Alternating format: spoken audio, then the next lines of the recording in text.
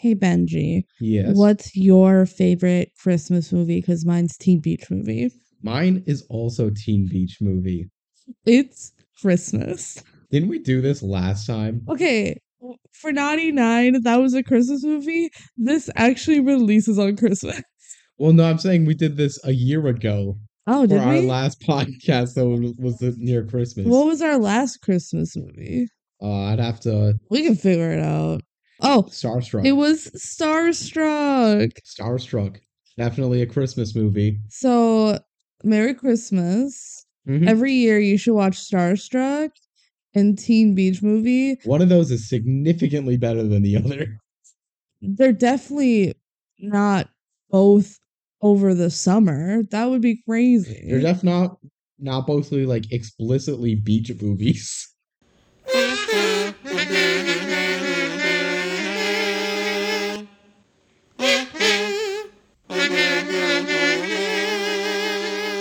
Welcome, everybody, to the DCOM Dual Podcast. I'm Benji. I'm Kelsey. Merry Christmas. Merry Christmas, If you're everyone. watching live, or by live, if you're I mean, listening to it today, and today happens to be Christmas. yes. It doesn't have to be the day that this releases. It could just be any Christmas. Any Christmas. And if it's not Christmas or you don't celebrate, well, I hope you're having a good day too. Yeah. We're having a good day because we get to talk about Teen Beach Movie. Heck yeah. This movie slaps. This movie is good. It's good. We're This is- excited about this one. To not bury the lead at all, this is one of the only films that I have unironically recommended to people that are DCOMs. It's like genuinely good. And it's one of like maybe the only one that is fully unironic. Like I enjoyed this unironically. Yeah. Where other ones I think are good even unironically, I wouldn't recommend them to people. This one I have. Like I Mhm. actually have. Mm-hmm. So yeah, Teen Beach Movie, love it. It's a good time. Heck I yeah. have a smile on my face the entire runtime, except for like the first 10 minutes and like the last 5. But who cares about that? Yeah. It's just those are just necessary little plot points. Yep. The core of the movie is when they're in the fake movie. And Yeah. that is all so good. Like Mhm. genuinely. Which we'll get to all that. Yeah. But yeah, generic thoughts is we're both very pro Teen Beach Movie. Yes. If you came onto this podcast looking for us to hate on Teen Beach Movie, stay and get yourself educated. I feel like I don't hear anyone really hate on Teen Beach Movie. Like, I think the general public is like, yeah, actually, this movie is good. Because I think if you hate on it, you hate on it for the same reason you hate on any other DCOM. And if you look at it just as being a Disney Channel original movie, it's so much less offensive, Yeah. like offensively bad, cringy or anything. The entire movie, it's shocking how much it gets away with it. The entire movie is like acting like it's in on the joke. It Yeah. says, I'm a DCOM. I'm not going to be great. I'm going to be rough around the edges in certain places. I'm going to be hamstrung by budget issues. I'm going to have a very simple plot. But it's funny Yeah, because they it's like lean leaning into into it. They lean into all of the silliness and the tropes because that's the whole point. It's like a play on, like a parody. Yeah. We'll get more into it when we're talking about the film itself, but like it's a parody movie of a parody movie of a genre that is already just like easy fun. Yeah. So it is entirely just saying, hey, take 90 minutes of your life. Don't need to worry about too much. Enjoy some cheap laughs and enjoy like a fun little concept without that much stress. I feel like you can tell too that, at least this is my perspective, it looks like the actors are having so much fun. Mhm. Just like playing into all of the tropes and being so silly. So specific. They're one-dimensional by choice. Yeah. If that makes sense. Because even though the characters aren't one-dimensional, everyone is like hamming it up. Yeah, it looks like they're having so much fun. Yeah. And it just makes it like that much more enjoyable.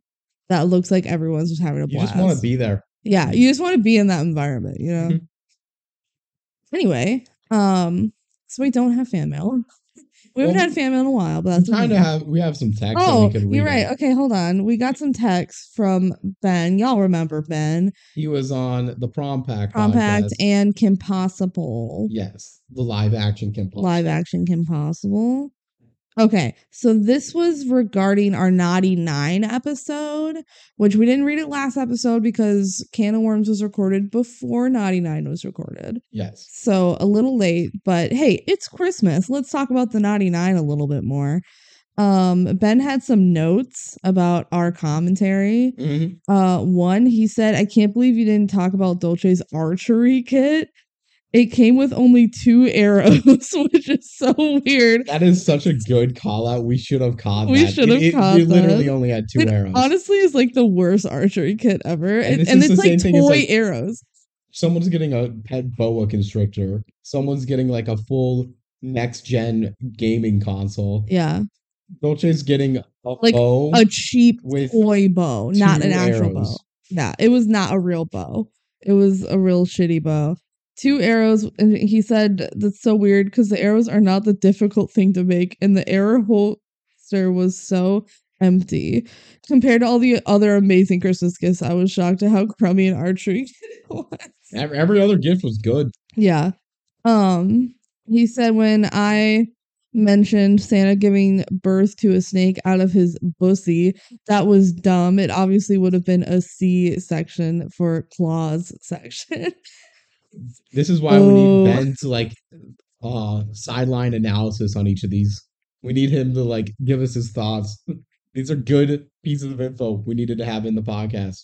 And lastly, again, us messing up the representation in the last few DCOMs. He reminded us that Prom Pact had lesbian representation with the guidance counselor. Yes, which I did forget. That. Well, you don't see her wife on screen. She's on the phone with her wife. Yeah. But yeah, we forgot about that one. It's more representation than Step Dave and Under Wraps 1 of the remake. So yeah, well, it's about the same. Yeah. It's like mentioned one time. I think it's mentioned a couple times in Prom Pact, but like maybe regardless, twice. It's not mentioned much, but Yeah. it absolutely is a thing. And there's other gay rep in that movie too. Yeah. All right, cool. Thank you, Ben, for sending us your thoughts on Naughty 9. If anybody wants to send your thoughts on any DCOM we talk about, you can email us at thedcomduo@gmail.com. If you know us personally, I guess you can text us too. Yeah. Just let us know if you want us to read it or not. And otherwise, it can be about any DCOM, even if we're not covering it for a while. If you just have a thought you want to get out there, we can save it. Or if it's about something that we've already done, we can just talk about it anyways. We like hearing from y'all. Yeah.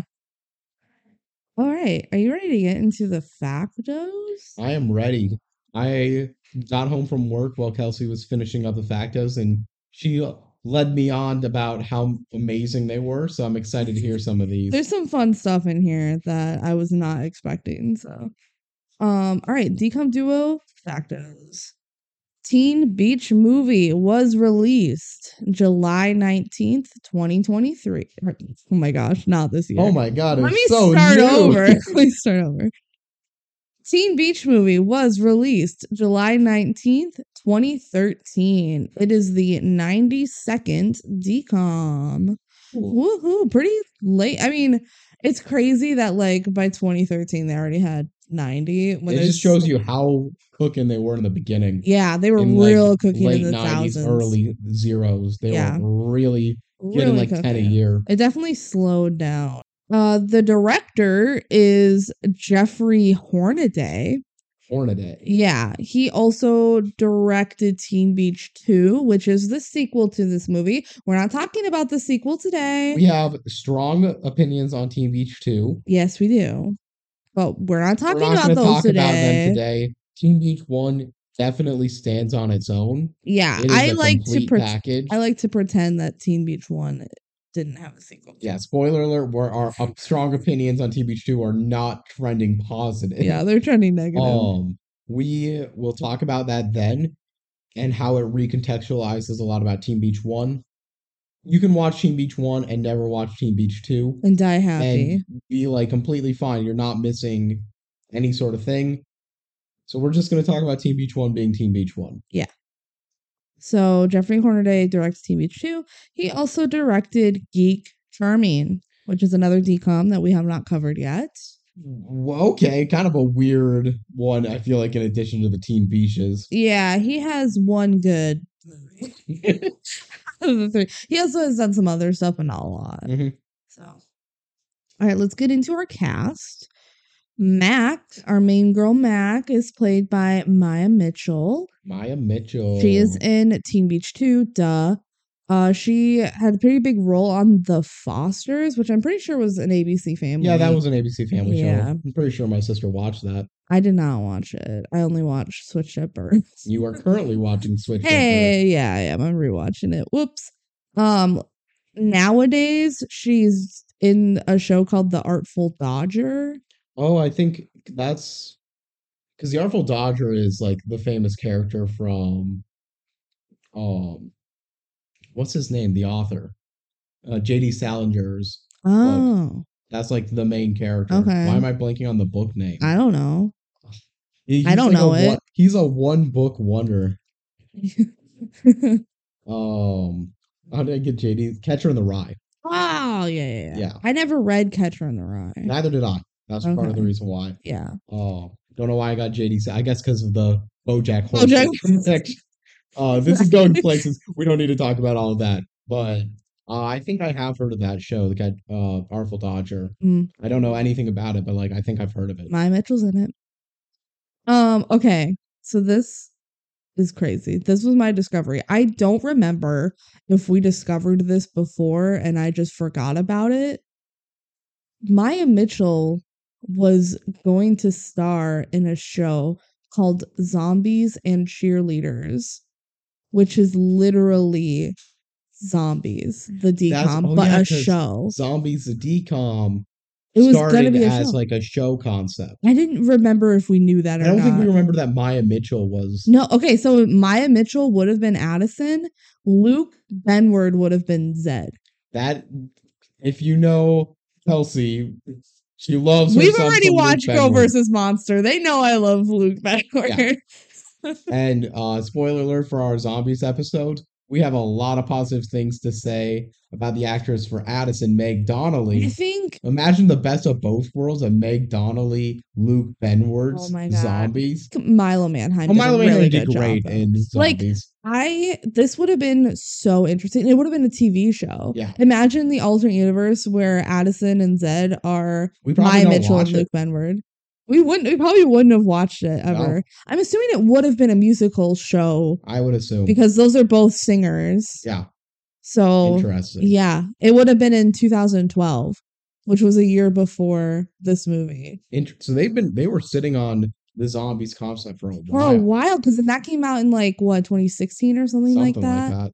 Yeah, Zombies did. And then obviously recast Maya Mitchell, Luke Benward, all the other kids. Everyone recast because they're too old. Yeah. That makes sense. And looking through all of the character names are the same and everything. I guess it was just scrapped. Zombies was 2018 release. Oh wow. So 6 years. 6 years they were fumbling around with this concept. And it took that long to make something out of it. And then they got a whole trilogy made. Yeah. Wow. It's crazy. Absolutely crazy. Okay.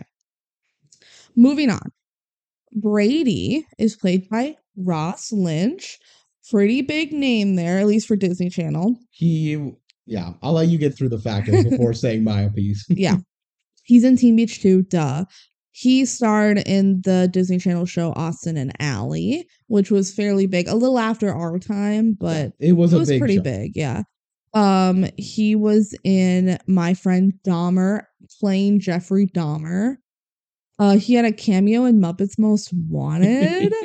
And apparently, he was in Kids Bop as a kid. That makes sense. Up and coming, he was in Kids Bop, yeah. And lately he has a music career that we don't follow, but I think there's still time for Ross Lynch to have a very successful career. So I don't want to write this off. I feel like I felt like he was destined for bigger than what he currently is, even though he's still a big enough name. And I still think he could get there. He's a good talent. Yes. But I also feel like he's kind of cookie cutter, if that makes sense. He's a big cookie cutter, but I also think that might be typecasting. But we didn't see him in Jeffrey Dahmer, My Friend Dahmer. He's not like a Zac Efron where it's like, oh, he's good looking. Not that Ross Lynch is bad looking, but he's not like your kind of stereotypical like jock character. He's more like indie. Yeah. But a good dancer and singer, if that makes sense. So all I'm saying is I will not be surprised if in 10 years Ross Lynch has like an Austin Butler type revival. Yeah. Where sometimes you just need that one role, that one successful casting, and your entire vision as like an actor or an artist is just really expanded. And you just become Elvis. Yes. Forever. And you speak like that forever. Your voice is stuck like that. Forever. I forgot to. I saw this one like YouTube clip of this movie he was in with Olivia Holt. Is that her name? Who was in Girl vs. Monster. He was in some movie with her and he sang a Bruno Mars song in the cafeteria. I don't know what movie it was. I just saw the YouTube video. I was like, this is our Lynch. level of factos. We saw a YouTube clip of a movie and we don't know what it is. I don't remember the movie, but or Ross the song Lynch being sung. Ross Lynch and Olivia Holt were in a movie. Okay. I just forgot about it when I was doing this. Tell us about it. Yeah. Moving on. Layla is played by Grace Phipps, who now goes by Grace Gillum, probably because she got married. Probably. She's in Teen Beach 2, duh. She apparently was in Vampire Diaries, I think in like some later seasons. I don't know. I didn't watch Vampire Diaries. People love Vampire Diaries, and by people, I mean some people. She's done a fair bit of small like TV guest roles, nothing huge. She hasn't really had her big break, I mean, maybe Teen Beach was it. Teen Beach 2, she was arguably the main character. Yeah, for real. But we're not talking about Teen Beach 2, but I feel like that's relevant to say. She's a big character in this one too. Like, yeah. Lately she's in a show called Z Nation. And she was in a movie that came out this year, 2023. It's called Murder at the Murder Mystery Party. So, okay. I see what they're going for there. Yeah. So, still there. Yeah. Still doing She's stuff. trying. I feel 2013, so like it's 10 years, and these were people who were kids when they're acting. So this is like their theoretical primes of their careers that we're talking about. Next up, we got Tanner. He is played by Garrett Clayton. He is in Teen Beach 2, duh. He was in 5 episodes of The Fosters, which we know Maya Mitchell was in, so oh my god. That could be their connection considering ABC is a Disney product. Yeah, maybe. He was in Hairspray Live as Ling. Okay. So good for him. I'm pretty sure Vanessa Hudgens is in that one. No. She was in Grease. Sorry. Hairspray Live had Dove Cameron. So cool. He's done like some small movies and projects here and there. He apparently has a podcast called A Gay in the Life. Oh, gay. Yeah, it's about being gay. Yeah, I figured. Yeah. And he was in 3 episodes of Fairly Odd Parents, Fairly Odder. Remember when I brought that up during the Naughty Nine because one of the kids was in it? Yeah, that's something. Ooh. Crazy. All right. Next, we have C-Cat is played by Jordan Fisher. I've been so excited to talk about Jordan Fisher. It's kind of crazy how excited Kelsey has been. She would say this, and Jordan Fisher's not even a big role in this movie. No, not in this movie. He has definitely a bigger role in the second movie, but still not huge. He doesn't really have a DCOM. No. But he's been around Disney Channel. So, first off, he's in Teen Beach 2, duh. He was in Liv and Maddie as Holden, who was like a main love interest. Yeah, Liv's main love interest.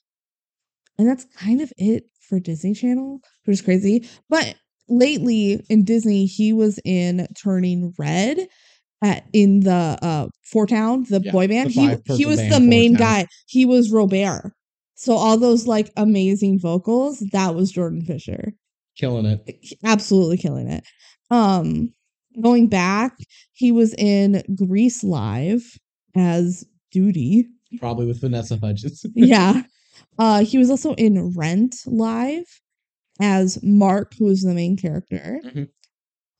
He was in To All the Boys, P.S. I Still Love You. That's the second one. I have no idea. I believe. I have not watched any of them. Shocking, actually. People watching the podcast are just going to be floored by the fact that you've not watched any of the To All the Boys I Love before. Why? Because it feels like you would have. Well, I haven't. He was apparently a few voices in She-Ra. Okay. Which I know a lot of people like that show. In Broadway, he has starred in Hamilton as John Lawrence / Philip, you know. Also, he starred in Dear Evan Hansen as Dear. Evan. Currently, he is starring in Hadestown in the main role. And what has resurfaced on the internet, mainly on TikTok is where I've seen it. Back in his Disney Channel days, he was in Disney's Circle of Stars, Do You Want to Build a Snowman, where they took a bunch of the Disney kids. Think like Friends for Change. We Are the World. What was the one that they did though for like Disney Channel, but back when like Sweet Life of Zack and Cody It's just We Are the World. Every charity song sounds like We Are the World. Yeah. They did Do You Want to Build a Snowman? And Jordan Fisher iconically did the little ad-libs for the Elsa, please, I know you're in there. He goes, I know you're in there. People are asking where you've been. Like, he absolutely killed it, and people were like, oh my god, Jordan Fisher. I would like to point out, we've talked about Jordan Fisher more than he's in the movie. Yeah, he is like not really in this movie at all. I just really wanted to talk about him. I just have to talk about him. The only other movie he's in is Teen Beach 2. And why not just talk about him now? He's C-Cat. He doesn't have any like. He has lines, but like. He has lines. He doesn't have any like vocal moments in any of the songs, really. He's just one of the guys. Yeah. But he's there. He's like the right hand man of. Yeah. So that's Jordan Fisher.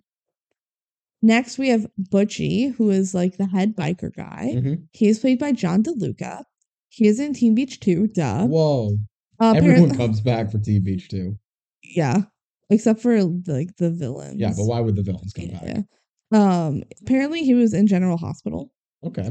Yeah. He was also going to be in Zombies and Cheerleaders. He was going to play Bucky. I feel like him being Bucky could be fun. That would be good. But isn't that crazy? It's crazy how many of these characters were like already well formed. So it would have been Mai Mitchell and just been John a Teen DeLuca. Beach reunion. Except for Luke Benward. Yeah, Luke Benward also thrown on there. It's absolutely blew my mind. He was in one episode of Where's the Waverly Place, in one episode of Jessie, and he's just done some small stuff outside of that. Kind of, yeah. Small actor, not too much to say. Next, we have Chi-Chi, who is one of the biker girls, the one with the really tall hair. She's played by Chrissy Fit. She's in Teen Beach 2, duh. She's in Pitch Perfect 2 and 3 as Flo, which is just the girl that they like added on to the Bart and Bellas in 2 and 3 and made a character. Yeah. More so than like the other girls that were in Bart and Bellas that aren't really characters. They just said, okay, you're graduated to having like 3 lines. Well, she wasn't in the first one. Yeah. They're just like, we need another Bart and Bella, I guess. She was also in Milo's Murphy's Law, apparently. And also in General Hospital. I mean, General Hospital is just big. Yeah. And a lot of people are in it because it's very easy to be in General. I was probably in General Hospital at some point. One of the babies or something. Yeah.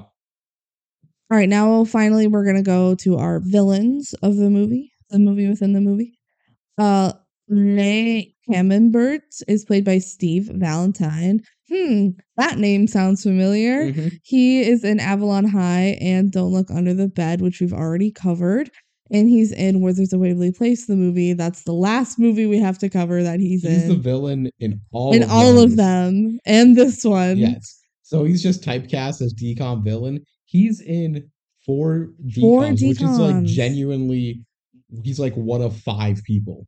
That's a lot, especially for an adult. And it's not like he's minor roles in these, actually. Like, this is his smallest role. No. Don't Look Under the Bed is definitely his smallest role. He doesn't even talk in that one. He just is the boogeyman. Okay, but the boogeyman is a foreboding character. Yeah, but you see his face like twice, maybe. Yeah. I guess he talks once. Like really not. He talks in like riddles. This is definitely a bigger role than the boogeyman and Don't Look Under the Bed. Okay. I would say. But Avalon High and Wizards are definitely like the biggest, I would say. Mm-hmm. But yeah, so we've talked about him before. I think the most in Avalon High because that was the first time we talked about him. So if you want to know more about Steve Valentine, listen to that episode or do your own research, I guess. Finally, we have Dr. Fusion is played by Kevin Chamberlain. He was in Jessie, the Disney Channel show, of course. So it's kind of crazy that like he hasn't had any huge roles, but I feel like everyone knows who he is. He was Papa in Papa's Best Sauce, but that's more of a cameo because he kind of dies real quick. Oh my god! Except when he comes back in the sky. Yes, like when he has his Mufasa moment. That was pretty iconic. But he's done a lot of small roles and a good bit of stage work, actually. Mm-hmm. So he's done like a bunch of Broadway, and he was in the original cast of Seussical, which I thought was fun. Yeah. And of course, he was in the TikTok Ratatouille musical special. He was Gusteau in that, which was iconic. So. Kevin Chamberlain, we always have appreciated him. We're a fan of his work. We didn't even watch Jessie. Yeah, didn't even watch Jessie, but he's pretty beloved. All right, now for our fun facts. Fun fact 1. Teen Beach Movie is the only DCOM that was released in 2013. That's pretty cool. Just the fact that out of all years, this is definitely the one with the highest quality of average DCOM. The one was so good. And it's crazy because like 2012 had like at least 4 DCOMs and then 2014 had a few also. What was it about 2013 that there was just one DCOM? Well, Cloud9 released January of 2014. So, like, that's pretty still close. 2014. I wouldn't be surprised if it's just, like, that delayed a little bit. Maybe. Yeah. I don't know. It's just weird. Finally, I saw on Wikipedia that Teen Beach Movie was the 3rd DCOM that was filmed in Puerto Rico. Whoa. Can you guess what the first 2 are? I definitely saw that on the Wikipedia page. It's Princess Protection Program and Wizards of Waverly Place, the movie. So Selena Gomez has been to Puerto Rico multiple times for filming. Okay. She's probably been there multiple times outside of filming, too. I meant for DCOMs. Come on. We're not talking about her personal life. Yeah, she's not done anything important, right? Just her early work on Barney. Yeah, yep, that's it, for sure. Right. Okay, you ready for the Disney Plus description? Give me the DPD. Why do you call it that? Because I like acronizing things. Acronizing? Is that not the Is it acronymizing? Yes. Acronymizing. That's way easier to say. Acronymizing. Yeah, I hate that. Cowabunga! Catch a perfect wave of fun in the sun. Splash with excitement, surprises, and budding romance. Life's a beach for surfers Brady, Rosalind, and Mackenzie, Maya Mitchell, until a rogue wave magically transports them inside the classic 60s beach party flick Wet Side Story, where a full-blown rivalry between bikers and surfers threatens to erupt.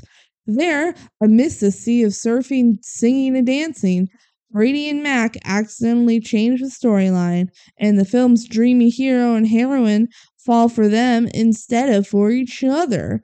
Can our heroes get the plot back on track, or will they be trapped forever? Overflowing with hilarious comedy and high-energy musical numbers, Teen Beach Movie makes it an endless summer all year long, including Christmas.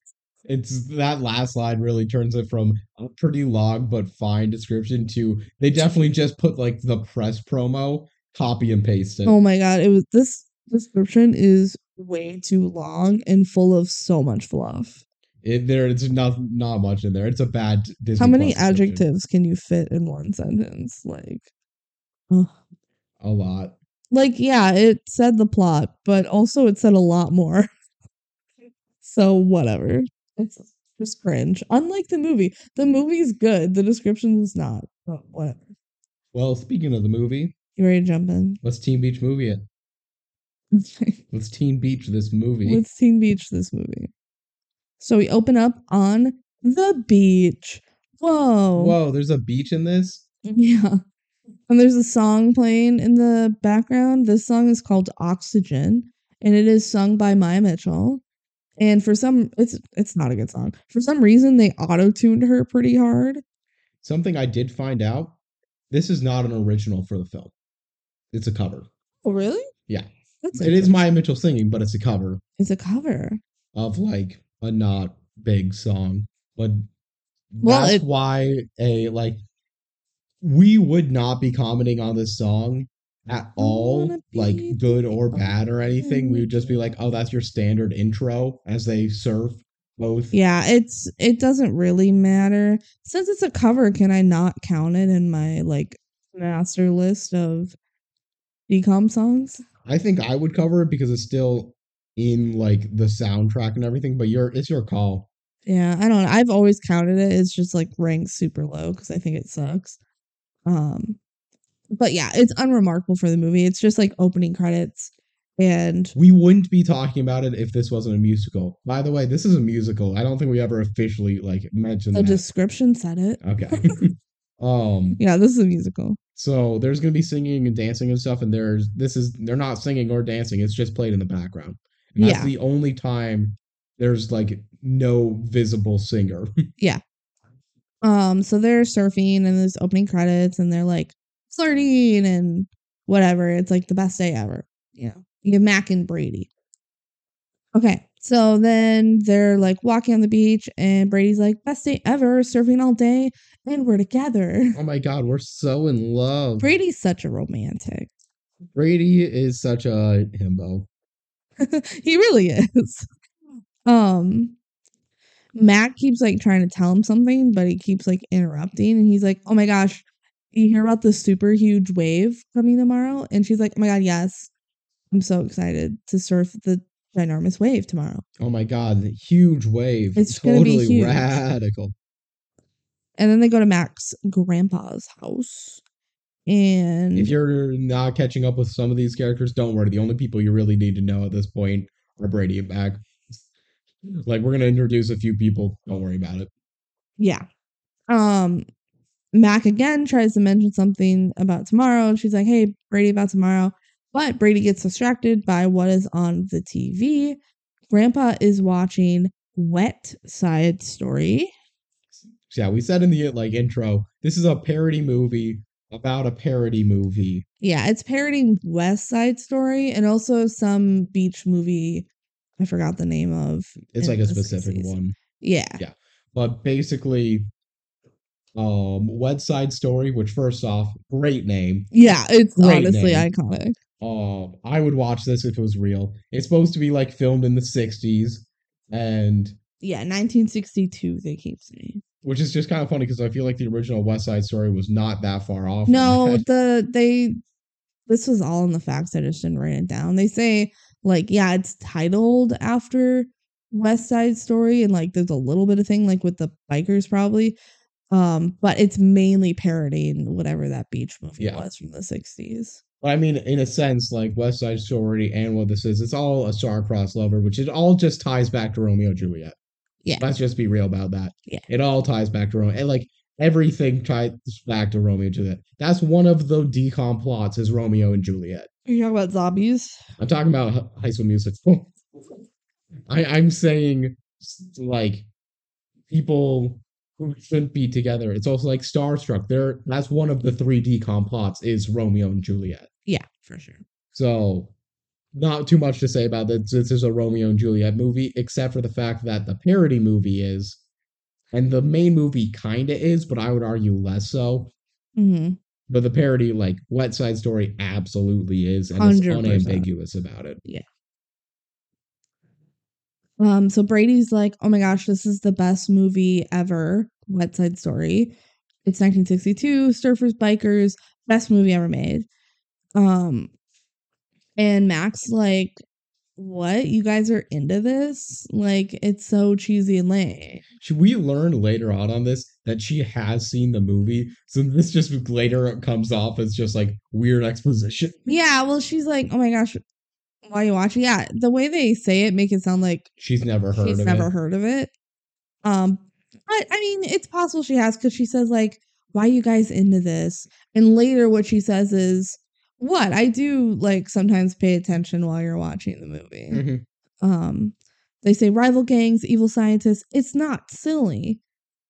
I'd also like to point out while they're watching this, the grandpa and Rosalind, Brady, throwing out this most everything. They have a poster for West Side Story right behind them. Like, they just absolutely love it. And then Brady's like shocked when he comes in and he's watching it when they've clearly like, this is all he does in life. We literally, his surf shop it's called Big Papa's. Big Papa's, which is a reference to the movie because the big shack there is Big Mama's. Yeah. So yeah, he likes the movie. And then Brady's like, oh my gosh, this is the best part. It's when Layla and Tanner like fall in love. So Layla falls off the stage and Tanner touches her. And then they fall in love. Oh my God. And then they have a big dance off, the rival gangs. And it's the best part ever. And Mac is like not into musicals. She's like, why do they sing for no reason? And their hair's never wet. And they sing for no reason and it's stupid.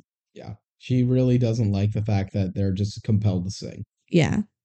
For a movie where two main characters get trapped in a musical, you got to have one that doesn't like musicals. Of course. It doesn't work otherwise. But otherwise, it's just two people excited to be in a musical. They made the inspired choice to have one of them like it. Yeah. Which we'll talk about. Yeah. And then Mac's aunt shows up. Aunt Antoinette. Yes. Which Marie Antoinette. What the heck? Let him eat cake. She's a business bitch. Yeah. She's all business. Definition of girl boss. She's less she's a little bit gaslight. She's not that much gatekeep. Maybe she's a little gatekeep. No, I don't think so. But definite girl boss. Definite girl boss, and she has her little Bluetooth headset. Yep. And she takes her business calls. Mac's like, I thought you were coming tomorrow. And Antoinette's like, no, we're leaving tomorrow. And I wrote in my notes, I wrote, Aunt Antoinette ate this role. Like the actress just totally ate, because she's like, father, smooch, smooch. Like, come on, Mac, we have to go. She just went, oh, I'm only going to get 5 lines of dialogue in this whole thing. I'm going to fucking kill it. Let's go. Yeah. And she goes, oh, you still have that surfboard? And Mac's like, that's a legendary surfboard. The surfboard of destiny. Yeah, and Grandpa's like, we all found our destiny on that surfboard. Okay, the exposition in this movie, I don't think the first 10 minutes land well. No, but it's necessary. It's necessary. It's probably a smarter way to get to where we're trying to go. Yeah. Than any other way that tries to like make it feel natural, because then we're delaying the fun parts of the movie. Yeah, it doesn't drag. Like they get to the fun part pretty quickly. Yeah. You just have to get through. What we've been talking about has been like 3 minutes of the movie. Yeah. They're going through it goes pretty quick. But it's all important stuff. You just have to know this stuff. Otherwise, the rest maybe of the movie there's some creative writing trick that you can do to explain it when they're in the movie. But even then, like, it might feel forced or dropped. Just do it like this. Give up these 10 minutes of time, and anyone still there is going to feel good. It's better to introduce what the movie is now, like West Side Story, so that when they get in, they can just say, oh my gosh, we're in the movie. Yeah. And that you already have an established idea of what's going on. Okay. So Brady's like, wait, go back. What do you mean you're leaving tomorrow? And Mac's like, I'm going to a prep school that's back east. And she's like, I want to surf tomorrow though. And Antoinette's like, no, summer's over. You're not surfing tomorrow. You're leaving tomorrow. And then, okay, so Brady and Mac are talking now. Brady's like, why didn't you tell me? And she's like, I tried. I just didn't know how to tell you. And he's like, she's making you go. And Mac's like, no, it's my choice. Like, I want to go to this prep school. Oh, they're fighting. It's too late to change my mind. I'm lucky to get in. I didn't know how to tell you. Yeah, she really messed up by, not telling any time beforehand. Waiting till the last day. Like, the movie tries to let us feel like, she's been trying to talk about it. Just today, that like But she it's should just- have told him weeks ago. There was no chance she didn't have time. Yeah. She just didn't have time today. Yeah. Mac also then explains that her mom died and she has her mom's journal. And like in the journal, it says that I want my daughter to succeed. But like in a generic life way, it doesn't say like I want my daughter to go to good school. It's like I want my daughter to live her life to the fullest. Yeah. Stuff like that. It's a very generic motivational quote. Yeah, you can interpret it just as like I want my daughter to be happy. So Mac made a deal with her aunt that she was going to start high school here with her grandpa. I think they're in Hawaii. I believe they're in Hawaii. They didn't ever actually say. No. But it's very much implied to be Hawaii. Yeah. And so she's going to start high school here and then go to fancy school later to end high school. And that'll give her more opportunities for like college and stuff. She says that her mom wanted her to go. No, her mom wanted to go to college. But then she had Mac and life got in the way and she never got the chance. So Mac wants to go to college now and do what her mom couldn't do. Mm-hmm. She's like, I have to do this. And Brady says, what about us? And he's like, I'll wait for you. And Mac says, no, I don't want to put you through that. Like, don't wait for me. We can't do long distance. Like, it's not fair to you, which is the right choice. These characters I'm so invested in are broken up. Yeah. Oh my gosh. Been 5 minutes into the movie. It's so heartbreaking. Honestly, though, their chemistry is good. Yeah. That I do care a little bit. I feel like I couldn't judge it that well because I knew too much about these characters. Yeah, we've seen this movie a fair bit, so. Yeah. And the sequel, I guess, but we're not talking about that now. And Max says, thank you for the most awesome summer of my life. I wish it wasn't over. Okay. Cuts away. We see the magic surfboard is glowing. What? That's crazy. And it's the next morning. Mac is packing things into a wooden chest and includes a picture of her and Brady. And she's sad. She looks at it longingly. Yeah. Goes, puts it in her chest and then grabs the other grabs her suitcases. Yeah. So she's like leaving a chest. And you mentioned stuff. the bags were definitely empty. Oh, they're so empty, but it's there for like 2 seconds, whatever. So she's about to leave, but she sees the surfboard is just like there all of a sudden, like in front of her door. And she's like, whoa, what? But then she decides to leave a note and it says, I'll be back in time for the flight. So she's going surfing. She's like, gotta do that big wave. She takes the magical Destiny surfboard and goes out to search on the giant wave. And she's on the beach ready to like go out. Like everyone has to wait for it to be safe. Mm-hmm. And then Brady shows up and she's like, what are you doing here? And he's like, I just came to watch you surf. Like, don't worry, I'm not trying to talk you out of it. I'm not here to propose. Like, I just want to watch you surf. Also, why doesn't Brady surf? He says he wants to watch her surf. So, I kind of was wondering that too. Maybe I think you were saying like he has all day to do it. Yeah. And she is gonna go catch an airplane, so maybe he just wants to watch her do it before she goes. Okay. So Mac goes off into the water and people start like wiping out and she's surfing the waves. She's ripping it. Oh, that's what Brady says. Like, oh, she's ripping it. And Grandpa's there also to watch. Yeah, he just like shows up. Yeah. And they go like, wait a second. Wait a minute. The storm's coming. That doesn't look good. And then it cuts to a bunch of people wiping out on their surfboard. They're like, oh, she's got to come in. And the lifeguard starts waving the red flag. Like everyone. They go straight from green flag to red flag, which I don't know enough about surfing, but I feel like there's a flag in between there. Of like, hey, it might be looking a little spooky. Yeah. I have no idea. But it was green flag to begin with, which doesn't make sense. So the lifeguard's like trying to call people in, but Mac is like, no, I'm staying out. And she doesn't come in. So Brady gets on a jet ski, which is just there. And he has the key for, apparently. Maybe it's his jet ski. Maybe it is. I don't think so, but maybe it is. And he jet skis out to go get her. And he says, don't do it, Mac. And she says, I have to. And then she goes to surf a ginormous wave, but just totally eats it. And then Brady dives in after her, and the huge wave He's doing some crashes. dolphin kicks. Sure. And then it cuts to a clear sky, and the surfboard just pops up from under the water. Yep. And the ocean's like very clear. And very flat and still. Yes.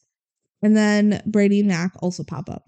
And they're like arguing. She's like, "Why are you saving me?" And he's like, "Oh no, I'm saving you." Like, this is generic stuff. Yeah. But they're like, wait a second. Let's go and wait a minute. Where's the storm? That's suspicious. That's weird. So then they go to shore and they see a girl being tossed up in the air. They see it like over some fence or something. Yeah. And they're like, "What?" And then you hear Surf Surf Crazy start playing the blue sky, what a day. We decided not to really count oxygen, so Surf Surf Crazy. This is the first number. This is the first number. Unless you count what was on the little TV when they were watching West Side Story, because that had part of a song on it. Well, no, we get that song in full later. Yeah, we do. So we'll count it then. Yeah. So Surf Surf Crazy starts playing, and it's a 60s beach party, and Brady and Mac are like, "What?" And then a car rolls up, and like 20 people pile out of the car, which is, just that fun little gag of like, how'd they all fit in there? And they're like, "Oh my gosh, we're in a musical?" And then the musical number starts. Surf, surf, whoa. And they're just trapped in the middle of it. Crazy, surf, surf, crazy, ride the perfect wave, fly high to the sky. Bingo's ruining my musical number. I want to say she was going to the beat. I don't even know if it's picking up, but Bingo's barking. One part I really like, it's like 2 seconds, but like the song's playing, they're going surf, surf, woo. And like Brady is like singing along. Yes. So as we mentioned, like Mac is very much not into this musical nor musicals in general. Yeah.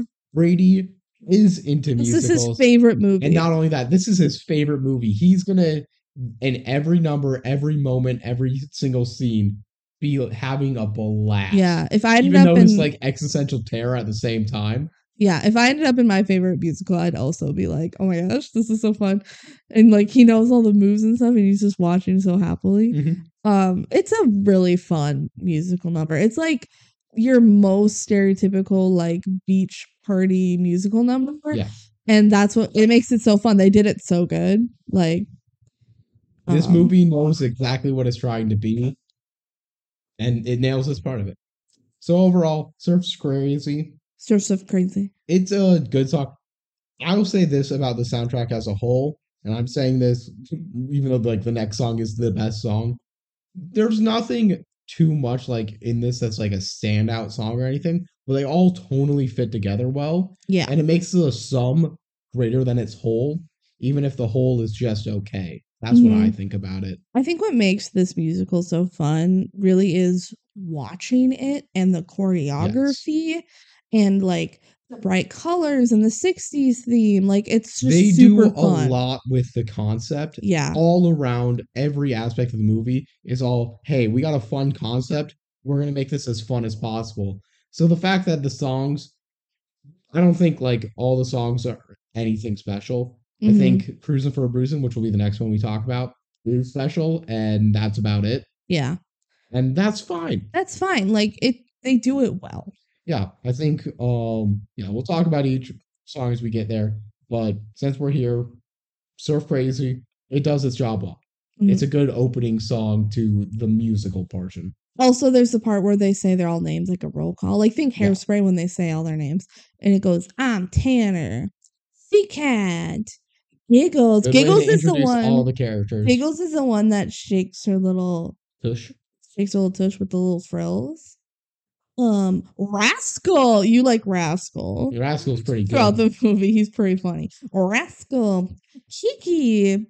And Brady. And then it goes to Mac and she doesn't say anything. And then she goes, "I'm mad." So yeah, they're involuntarily like a part of this. Yeah. But Brady's into it. Okay. So then they all pile into Big Mama's, which is the like restaurant, right?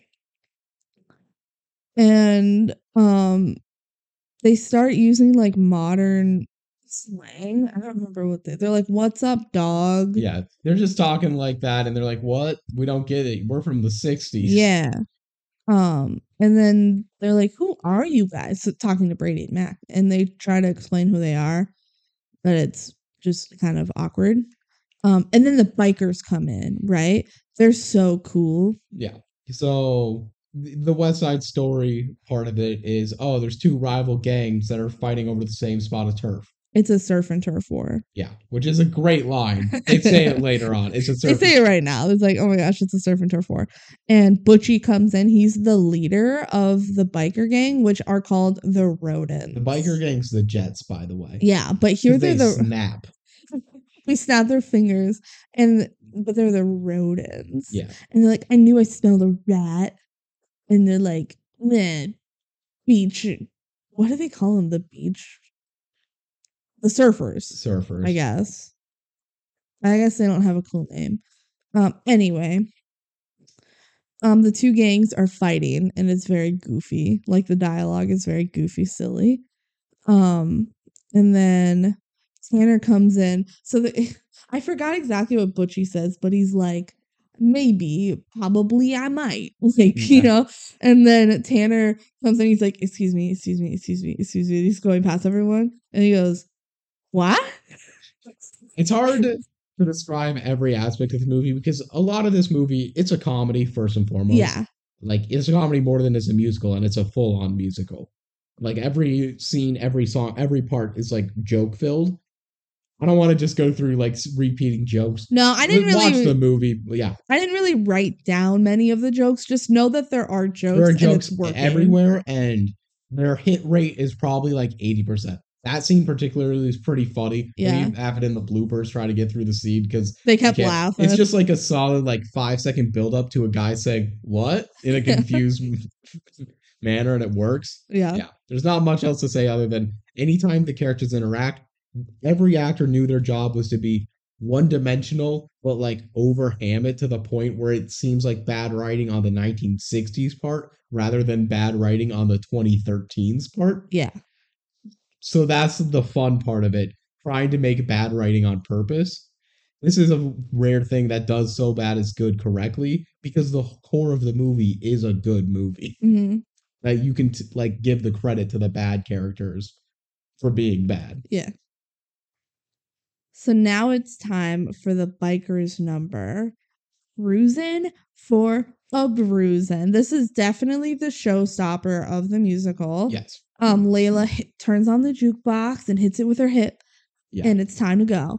And the bikers are all just straight out of Grease. Oh my gosh. And they grab the chairs, and Butchie starts off the number, and he's like hip swiveling, and it's so much fun. Cruisin' for a Bruisin' is like one of my favorite DCOM numbers, if not my favorite one, just for like the spectacle of it. Mm-hmm. Like, the choreography is so much fun. The vibes are so fun. Like, I love it. So then they get through the first chorus, and then all of a sudden Brady just like runs in a biker uniform, and he like starts running the music number. Yeah. So basically halfway through the song. Not even halfway, it's just after the first chorus. So Brady Mac at the beginning, we're just like watching this, and Brady's like giddy with joy. And then he just drops in with a biker uniform on. Yeah. And just goes, I'm singing the rest of this song. I'm not letting anyone else sing. Yeah. It's after Layla goes, bubblegum, cherry pop, go to the hop. Hanging with my brothers because the friends are so hot while they're cruising. And then he like pops in, and Mac has a moment of like, wait, what? Like, what did you get there? I did not get the script revision. We should also mention, they're not like talking to the actors in these movies. They're talking to the characters. Yeah, the characters are in character. That's an important like distinction. Yeah. These are all fictional characters they're talking to. Yeah. So this is no longer Butchie's number. This is Brady's number. Yes. He is owning it, absolutely killing it. Ross Lynch kills it. Yeah. Like, everyone just has such a good time, and it's so much fun, and I love this number. Go watch it. If you're not going to watch the whole movie, at least watch Cruisin' for a Bruisin' and tell me it's not so much fun. Yeah. If you don't like musicals, you might not like it, but if you like musicals, you're going to like it. You're going to like it. And maybe it'll convince you to watch the movie. All right, so then after the number and everything, outside, Mac is like, this is crazy. This doesn't make any sense. Like, she's freaking out, right? She's like, we have to get out of here right now. I have a plane to catch. And they're like, okay, how do we get back? And Brady says, okay, so we came in on a storm. Maybe we have to wait for a storm to get out. And oh my gosh, guess what? There's a storm at the end of the movie. So let's just try that. And in the meantime, what do we do? I don't know. And then all of a sudden it like cuts, like they're standing there and then it's nighttime and they're in different outfits, but they address it. They're like, wait a minute, how did I get into this outfit? Like, what? And Brady's like, yeah, it's movie magic. They're just like, okay, so the rules of time do not matter. The rules of logic do not matter. Nope. It's just if the movie cuts, you're to the next scene. Yeah. Which makes me wonder what would happen if the movie got to the end. I don't know. Like the credits. If they stayed. I don't know. Does it restart? I feel like it all restarts all the time. Yeah. Maybe. I think based on TVH2 logic, it restarts. Yeah, because they are kind of acting it out again in TVH2, aren't they? Okay, we're not talking about TVH2. Anyway.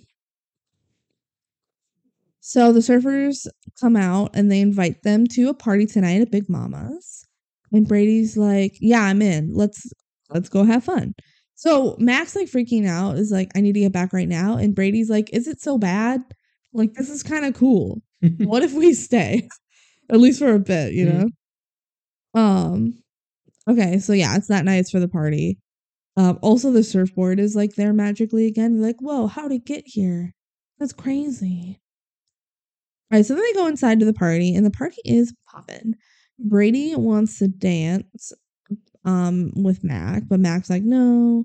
Because Mac's like, I'm just so terrified about, we haven't talked too deeply about the existential dread that Mac is feeling this whole movie. Yeah. About the fact that, she's trapped in a fictional reality and needs to escape it.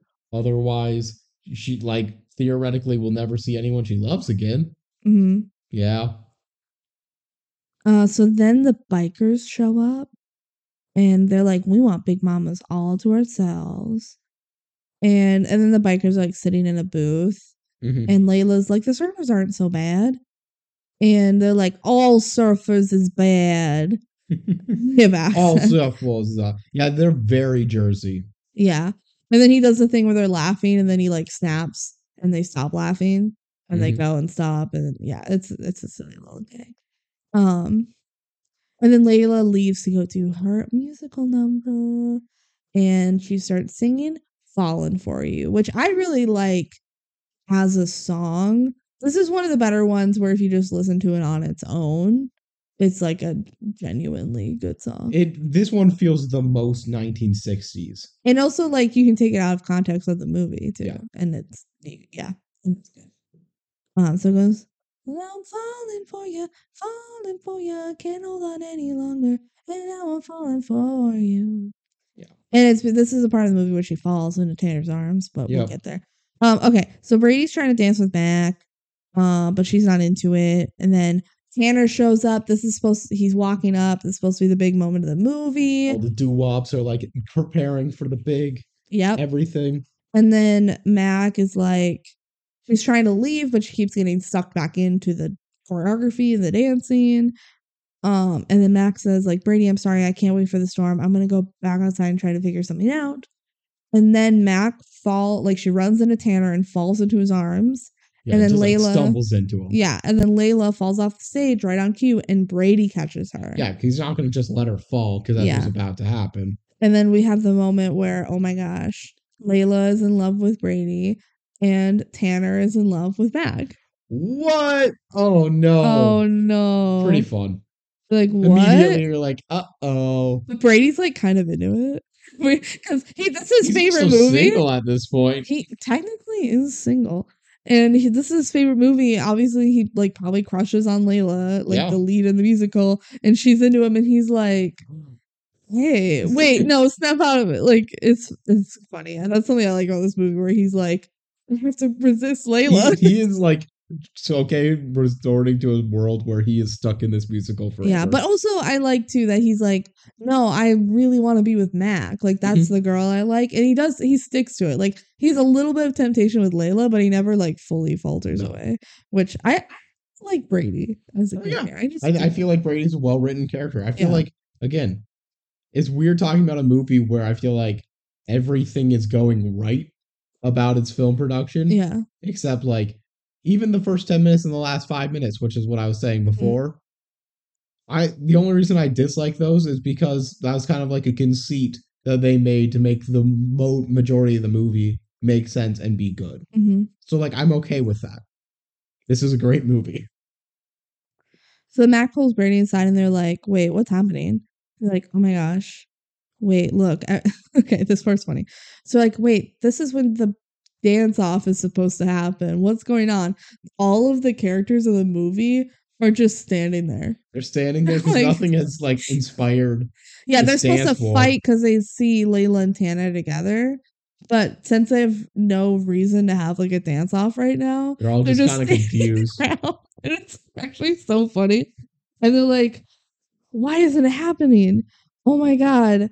We ruined the movie. We changed the movie. The main characters are in love with us. And Brady's explaining it. He's like, this was part of the movie where Layla falls into his arms and finds her one true love.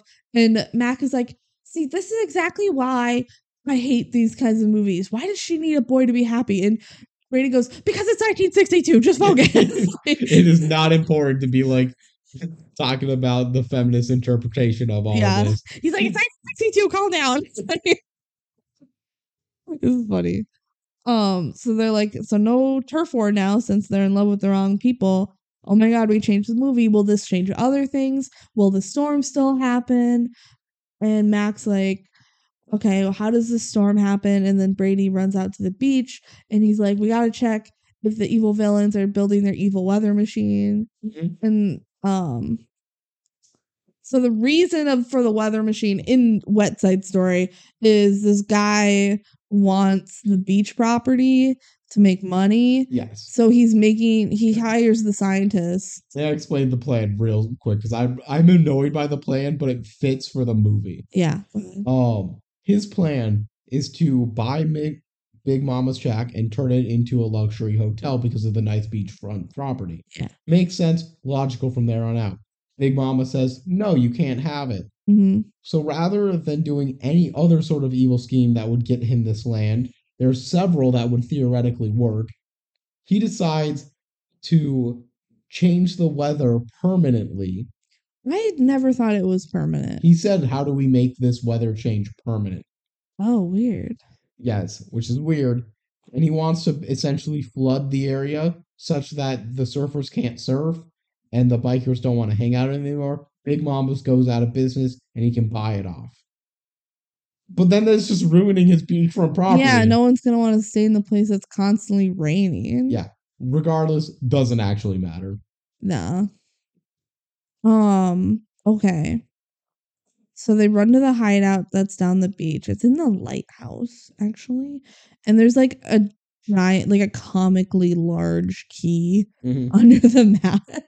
Everything about them is especially like hammed up supervillain. Yeah. It's just weird that they're supervillains at all. And then Brady and Mac listen into the villains talking about their evil plans. And also they see the machine. We're lucky that they're monologuing like this. Yeah, and the dialogue's super goofy. And Mac's like, this thing never won an Oscar, huh?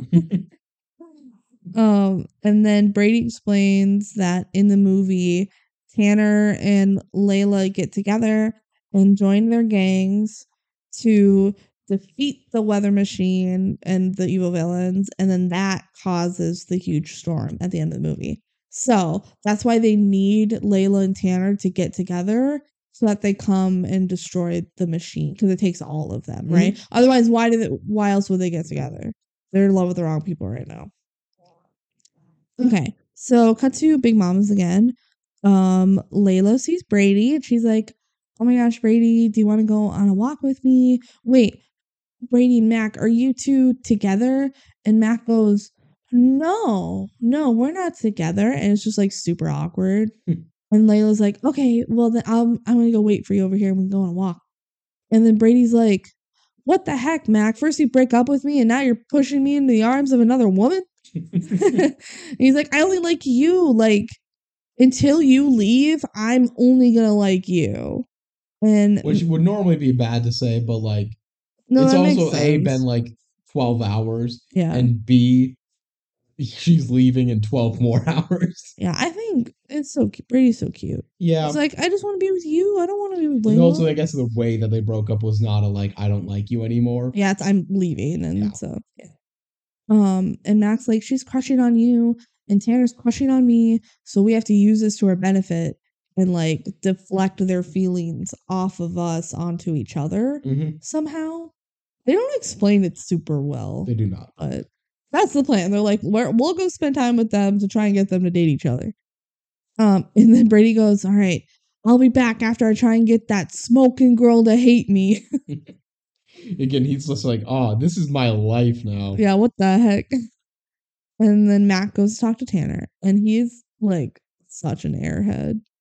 He is one of the biggest himbos in DCOM, and there are a fair bit of himbos, but Tanner is just big dumb. And then Brady's walking with Layla, and she's like, that was so courageous of you to save me. And Brady's like, what? No, it wasn't.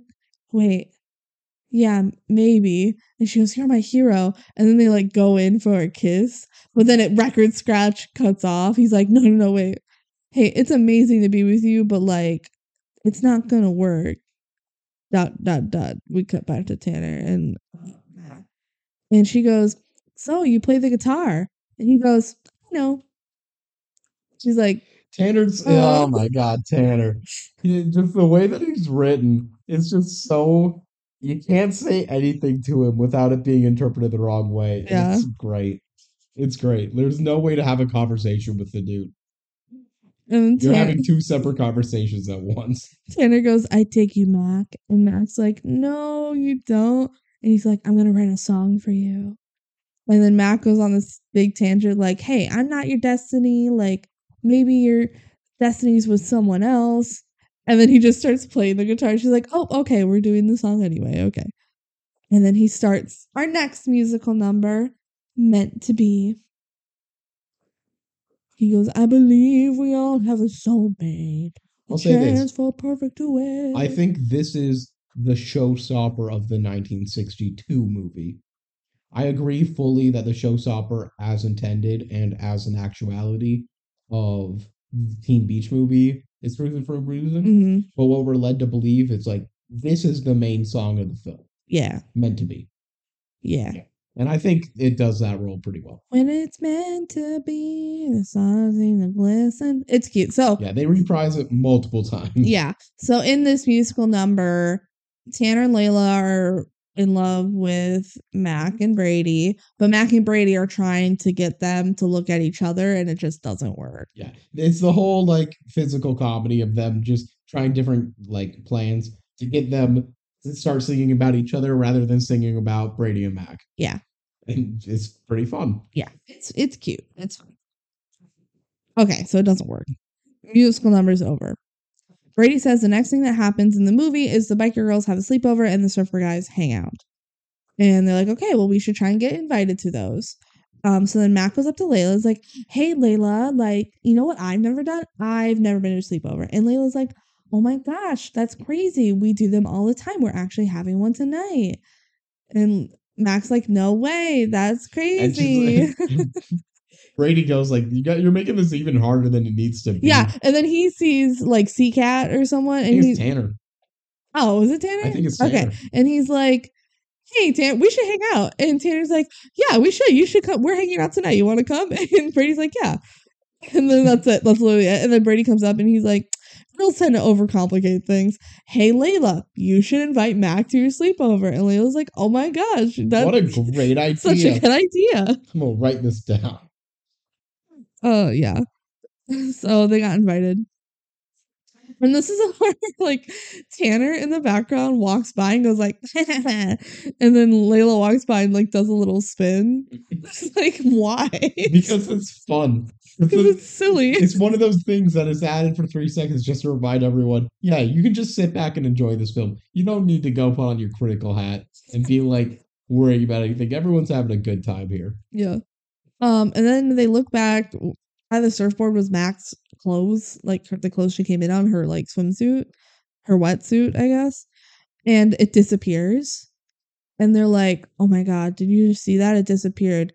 It disappeared because it didn't belong in the movie. Well, we don't belong in the movie. Are we going to disappear? I feel like the movie couldn't decide what they wanted the like big plot to be. Like, are they going to disappear? Or are they just going to like miss their flight or what's going on? Because then like they don't really talk about them disappearing anymore the rest of the movie. They do a tiny bit, but not much. The fact that her wetsuit disappears and that we have this whole like Back to the Future moment is the most we get. Yeah. Yeah, they don't really say what the consequences are because there's no way they would know. Yeah. So it's just kind of like, hey, they're not supposed to belong. But for Yeah. now, they're still getting wet on their skin. They're still being able to hold themselves from singing. Yeah, and then like music starts playing, and Mac goes, "No, no, no singing," and then it cuts off. Yeah, and then it starts. She still has again. control over the music. Yeah. Okay, so cut to the sleepover. They're teasing Chi-Chi's hair super high, and she's and they're like, "How high do you want to go?" Beehive. Yeah, they're like, "How high do you want to go?" And she goes, "Till your ears pop," which I thought was cute. And then Layla shows a dress. It's like blue 60s dress, right? And they're like, oh my gosh, yes. And she's like, I'm going to wear this when I see Brady because he likes to surf and the water's blue. And I'm wearing dress. Genius idea. So then when he looks at the water, he'll think of me in the dress. Do girls think like this? At least in the 60s they did. And then Matt goes, why should a boy determine what you wear or do for that matter? And they're like, what do you mean? Of course they should. Like, boys can control things. Boys can decide. And, that way then we can get asked out on a date. And then Matt goes, why don't you ask them out? And they're like, oh, no. You can't do that. And Max, you have to trick them into asking you out. And then Max says, we can do anything a boy can. And Layla's like, you have to ask them out without actually asking them. Like, with your eyes. So obviously different philosophies here. Yeah. Cut to C-Cat hitting a bird with a slingshot. Yeah. And Brady's like, what are you doing? And he's like, I'm trying to hit this angry bird with the slingshot. What a topical reference. 2013, baby. It's weird how dated that feels nowadays. An Angry Birds reference. It was so unnecessary. It's so unnecessary. It's like one of the weirdest parts of the movie. Yeah, honestly. It really doesn't fit. It's a 5-second scene, and it's just Brady going like, oh, that's kind of funny that he's using a slingshot at an Angry Bird. I get the reference. And like, we still get the reference. Angry Bird still was a part of society. Yeah. But like, it feels so wrong. I feel like Angry Birds had left no legacy despite being as big as it was. There's multiple Angry Birds movies. I know. Isn't that weird? Like, I've never seen them recently. Okay. So Brady is like, yeah, hanging out and surfing with you guys. This is the life. And then Brady's like, so some of those biker girls are cute. And they're like, nah, we don't date rats. But Tanner's like, I don't care if a girl's a biker. I just want a girl that's special. Cue the next musical number. When you meet a girl you like. So this is a song called Like Me. And that intro. That is not how the rest of the song goes at all. But that intro is, we find it funny because sometimes I play DCOM music in the car. And one time that song started and Benji kept hitting back. So it would just play the beginning of the song over and over again. And just kept going, when you meet a girl. Anyway, it's girls like boys like me. And then they go, I know what boys like girls like me. And then the girls like boys like me. And they're like arguing about what boys and girls like. It's pretty cute. Mm-hmm. So Tanner is like, be in control. And Brady's like, no, you should just be chill. Yeah. It's all just like, hey, we're from the 60s. This is how relationships work. And then the modern lens is like, not really. Not really. And Mac's like, girls can have rights too. And Layla's like, no, they can't. So that's kind of the gist of the song. Yeah, it's pretty simple, actually. By the end of it, Mac has a little makeover, and she's dressed like a biker chick now. Think like Sandy at the end of Grease, but less sexual. Yeah. Yeah. So then Mac and Brady meet back up, and Mac is all stressed about being stuck here. And Brady asks, would that be so bad if we were stuck here? At least we're together. It would be bad. He should really be thinking about the fact that he just wants to spend more time with her before she leaves. What about the grandpa? He'll be sad. Yeah, I guess. What about Brady's family? Does he have one? What about Aunt Antoinette? Oh, no one cares about Aunt Antoinette. Then they decide to get Layla and Tanner to spend some time together, like away from all the pressure and all the other characters, so that they can get to know each other. Cut to Mac and Tanner surfing, but like the stereotypical, like in front of a green screen, like yeah, whoa. It is a very obvious green screen, but in such a way that it's clearly intentional. It's intentional because Mac's like, this is stupid. I have to like continue to say this because it's really funny to me. A lot of the stuff that I find enjoyable about watching DCOMs is the real green screen moments where it's so obviously a green screen. Yeah, but they're trying to make it good. To make it real. This movie subverts all those expectations by saying you can't make fun of it for being bad when we make it bad on purpose. Yeah, it's intentionally goofy. The rest of the movie has to be really good to make that like an acceptable proposal, but it is. Yeah. So it works. The whole movie works. You could put like a rock in this whole movie, like in one of the gears, and this movie would suck. But it doesn't. It all works. The whole movie works. Yeah. Tanner goes, wow, you're a great surfer. I've never been beaten by a girl before. And then she's like, oh, what about the bikers? And he's like, yeah, the bikers aren't that bad. I don't know why we fight. And then they're talking. And she goes, you know what, Tanner, you're pretty smart. And he goes, but more pretty. Classic Tanner. Yeah. Okay, so that night, Mac is over at Layla's. So this is 2 scenes in a row. This is something I noticed. Mac had a heart-to-heart with Tanner, and now she has a heart-to-heart with Layla. Like, she's having deep personal connections with both of these characters, and Brady, like, doesn't really much at all. No, because Brady's not the main character of this. No, it's Mac is. It's all about her story. The, like, core tenet of this plot is Mac learning to stand up for herself and realize what she truly wants. The big lesson that she learns in like 20 minutes of runtime's time is, hey, I'm telling all these characters to act for themselves and do what they want, but I'm not doing that by going to a different school. Yeah, when I don't really probably want to. Spoiler alert, she's going to stay. Yeah. That's pretty the obvious answer, yeah. So then Layla and Mac talk about boys. And Mac's like, that's a cute necklace. And Layla's like, oh my God, thank you. It's Hawaiian. It means friendship forever. It is the same symbol as the surfboard of destiny. And she goes, oh my gosh, friendship forever like us now. And Layla's like, isn't it crazy? Like, I feel like I can tell you anything. And Mac's like, yeah, it does feel like that, doesn't it? I feel like the way that Mac says it, it's kind of like, I'm in a movie right now. So, like, if you have info that you can drop that will help me, it will work. Yeah. Layla's like, okay, I want to tell you a secret, Mac. I want to surf. And Mac's like, what? That's awesome. You can do whatever you want in life.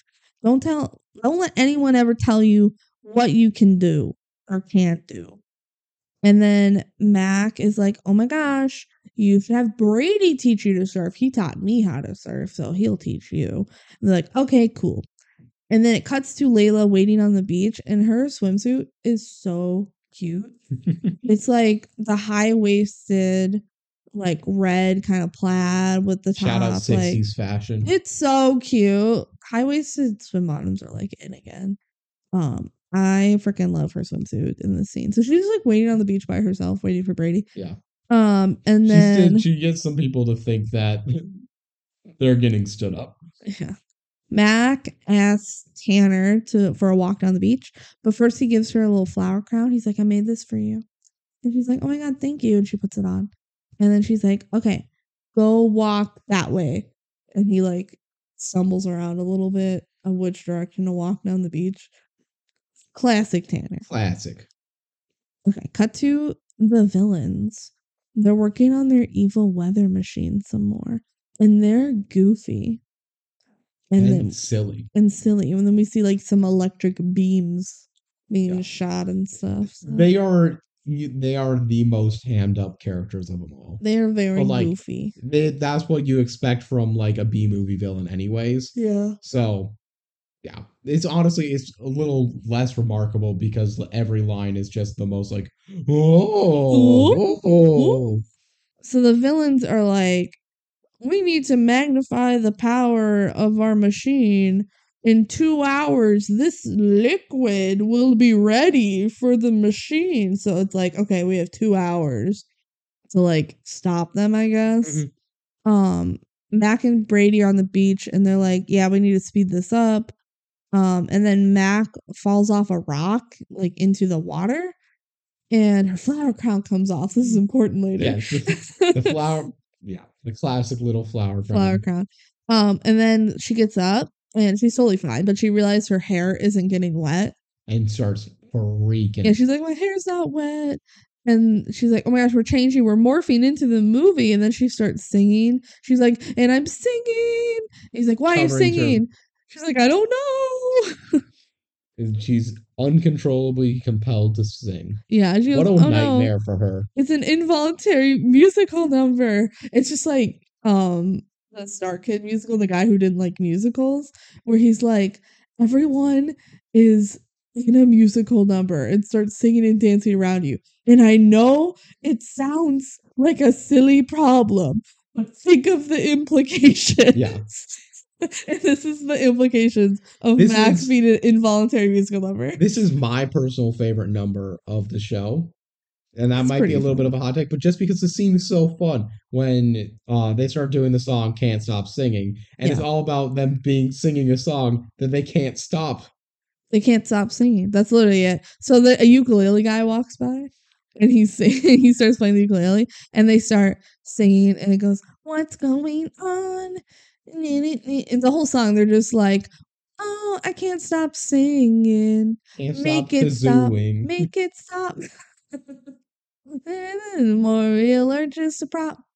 And they like tap dance. Yep. And that's fun. Tap dance break. There's all these different like practical effects that are going on. Yeah. They're all like real life effects. That's fun. Like that you would see on stage, but it's on a beach. Yeah. Yeah. It's really cute. It's fun. Part of that song trended on TikTok for a while. Yeah. Yeah. So cool. And then at the end, when it's finally over, the ukulele guy walks by again and Mac's like, no, get out of here. So it's funny. Oh, also, one part of the song I really liked. She goes, we're stuck inside a musical review. And Brady goes, at least I'm here with you. Yeah, he's always the optimist in the situation. Yeah. Okay, cut to Tanner finally going where Layla is. There's a moment. So Layla's back is turned and Tanner walks up and he's been walking and he stops for a second and he like catches his breath. He goes, oh, hey. he takes a second to like prep the, whoa, hey. It's not natural and it's great. It's so funny. I can't remember the name of the actor. Garrett Clayton, I have it up here. His performance of Tanner is fantastic. It's exactly funny. what I want this to be. Mm-hmm. Tanner is just supposed to be a big, silly, goofy character. Yeah. And he does it well. So like, oh, hey, you waiting for Mac? Yeah. You waiting for Brady? Yeah. Okay, cool. And then it cuts away. So Mac and Brady are like, okay, let's go find Layla and Tanner.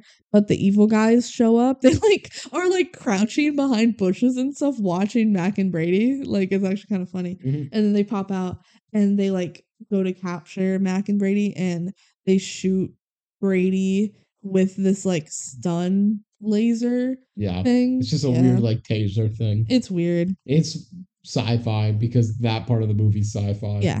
Okay. So back to Layla and Tanner.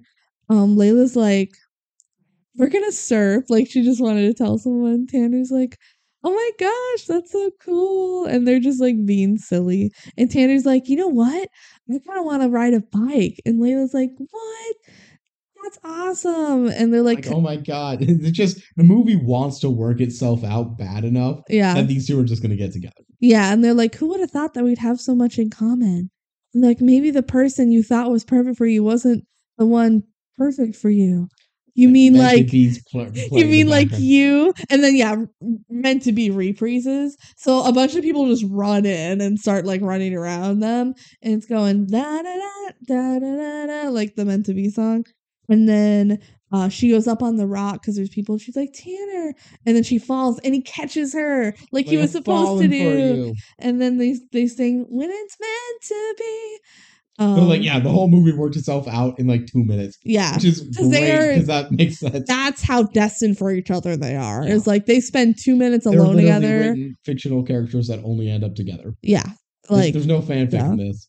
There's probably fanfic of the movie, but no fanfic for this. So then they're about to kiss, but they stop and they go, "Wait a minute, what about Mac and Brady?" And then they look down, and the flower crown washed up to their feet. Mm-hmm. Tanner finds a flower crown, and he goes, "She would never take this off." He goes, "Mac was wearing this. Well, then why did she take it off? Something must be wrong." Like she would never take off her flower. Never take it off. That's so funny. But that's how they figure out something's wrong. And then they do the thing where they look around. They keep like, and like doing different poses of thinking, and then go, "We have to go help." Oh my god, it's great. It's something again. Even just talking about this movie, this movie. It's not highbrow. It's not going to really make you think or anything. But you're going to have a smile on your face if you let it happen. You always say every time you watch, you just have a big smile on your face, like the whole there's time. Not other movies that I talk about that are really like that. Yeah. This is not my favorite movie of all time or anything. But if I was having a bad day, I could throw this on and know that it's going to get me at some point. Mm-hmm. And that's worth something in this world. Yeah. And that's like moments like this where it's just like, this is silly and I like it. Yeah. Okay. Not all art has to be highbrow. Back to the villains. They have Mac and Brady tied up, and they tell them all about the evil plan. They monologue at them. And Mac goes, "Well, there's a flaw to your plan." And they're like, "What?" And she's like, "I don't know. Isn't there always a flaw?" Yeah. And then the villains leave to go do evil things. Yeah, they leave them like alive and both with only one arm tied. But somehow no, they're both tied. They're like tied to the bars behind them. Yes, but they are able to hold hands at one Yeah, point. It's because they're tied next to each other's hands. Yeah. Okay. Layla and Tanner go to Big Mama's to recruit everyone to help take down the bad guys and save Mac and Brady. They say all of us need to work together, but the gangs don't want to work together. They're like, I don't want to work with them. But then like Tanner and Layla like hold hands and they're like, but we're in love. And then Butchie, who by the way, Butchie is Layla's brother. Yeah, I don't think we mentioned that. Doesn't really matter, yeah. But here. Brother, sister there. Butchie starts storming up to Layla and Tanner, and you think like it's gonna be a fight. There's gonna be a fight. He's gonna like fight Tanner, but instead, when he raises his hand, it's because he's crying. He raises. It's a dramatic walk up to the front of the stage, raises the hand like it's gonna slap him. Yeah, and then just wipes away one tear. Wipes away his tears. He waited to cry until it was a dramatic moment. And he shakes Tanner's hand, and he's like, "I love you, sis." Like, so silly. Layla gets a boyfriend, and he's like, "I'm so happy for you." Even though it's the main server, bro. It's so fun. It was so easy to convince them. It's because they don't have time to, like, do the whole plot of Wet Side Story where they band together. Like, the movie needs to happen, you know? It's funny. So, like, let's do this together. And they run to go save the day. So then the villains see that all the gangs are running down the beach, and inside are Brady and Mac, and they're all tied up, and this is when they have their big emotional talk. Mac is like, you know, if we weren't here right now, I'd be on a plane to a private school where I don't really want to be. And he's like, really? Brady said, like, really? And she's like, yeah, Layla followed her heart. She's braver than I am. And Brady says, so are you glad we came? And Max says, I couldn't be more glad. I'm tied up right now, but I've never been more free. Boo. Boo. And then she goes, you're right. What's the hurry to grow up when I can be stuck in 1962 with you? And then they magically get their hands untied and pull out a kazoo. I was not expecting the kazoo here. I was the whole time thinking, oh, you're going to do it for Can't Stop Seeing. You're just saying, like, I can't stop kazooing. I, like, tried to lead you into that. No. This is when I decided to do it. They untied their hands. They both pull out a kazoo.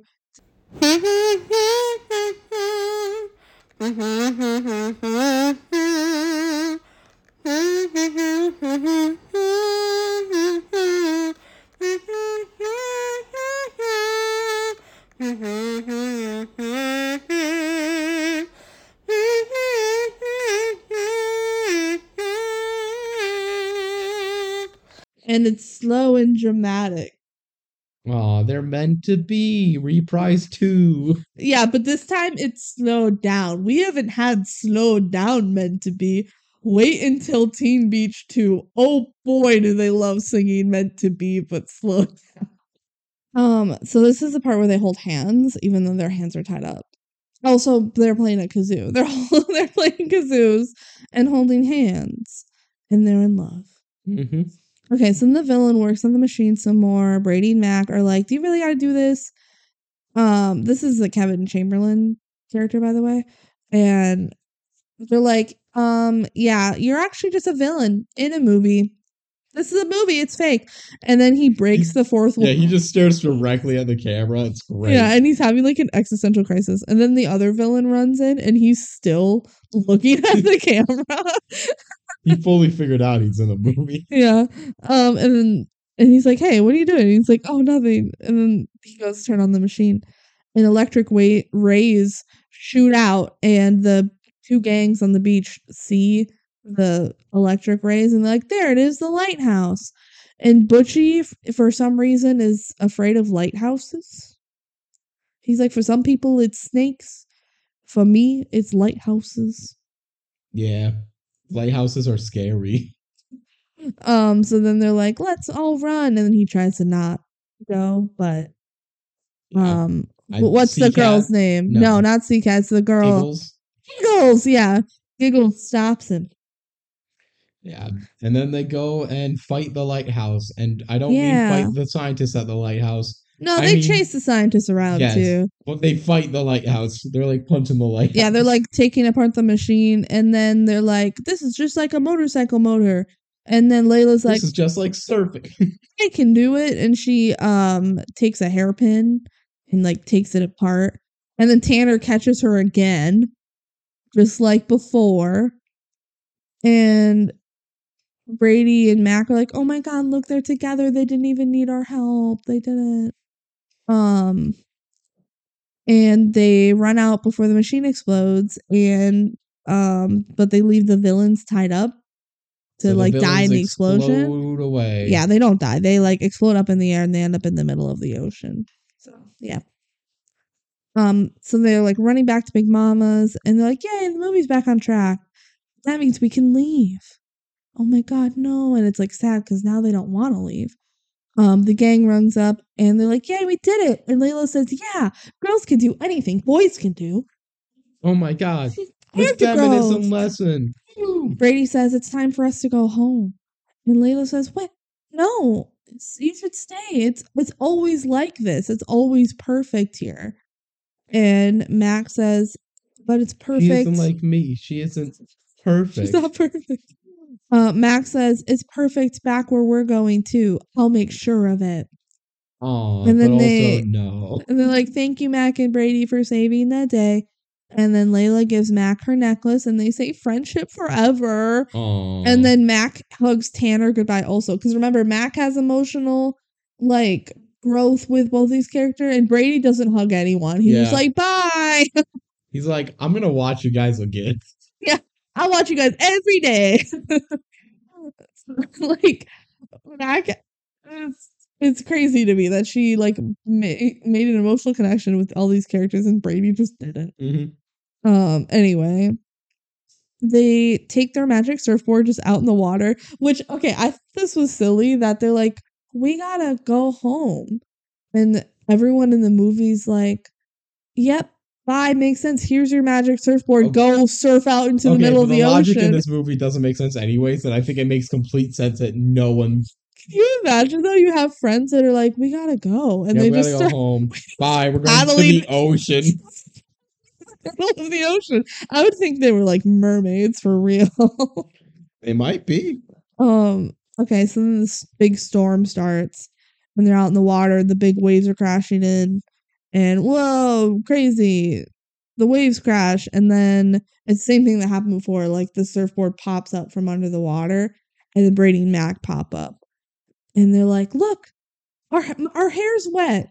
We're back in the real world. Like an emotional like relief of being wet. And then they look over to the shore and they see like the grandpa and they're like, look, no time has passed. Like we did it. We're here.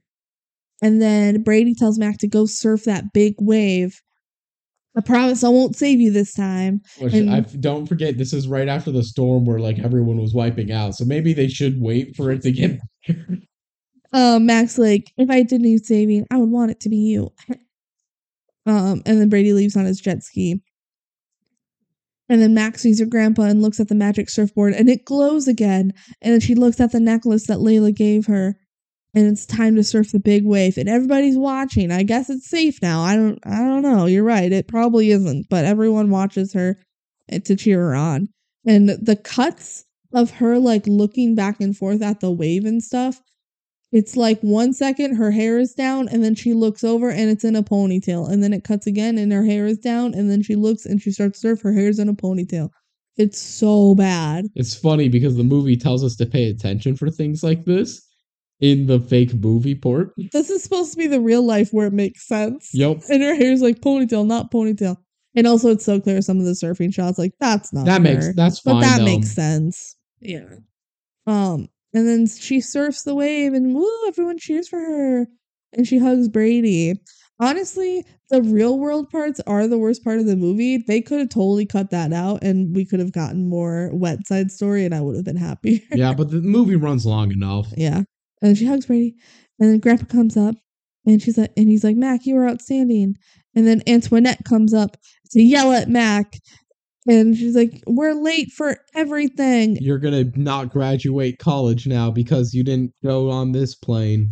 And Mac is like, Aunt Antoinette, I love you, but you've been wrong. Bum, bum, bum. My mom wouldn't want me to be successful like you.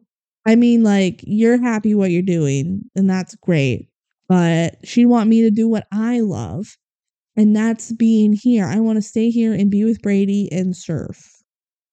And I don't like know what I'm going to do with my future, but I don't have to know right now what I'm doing later.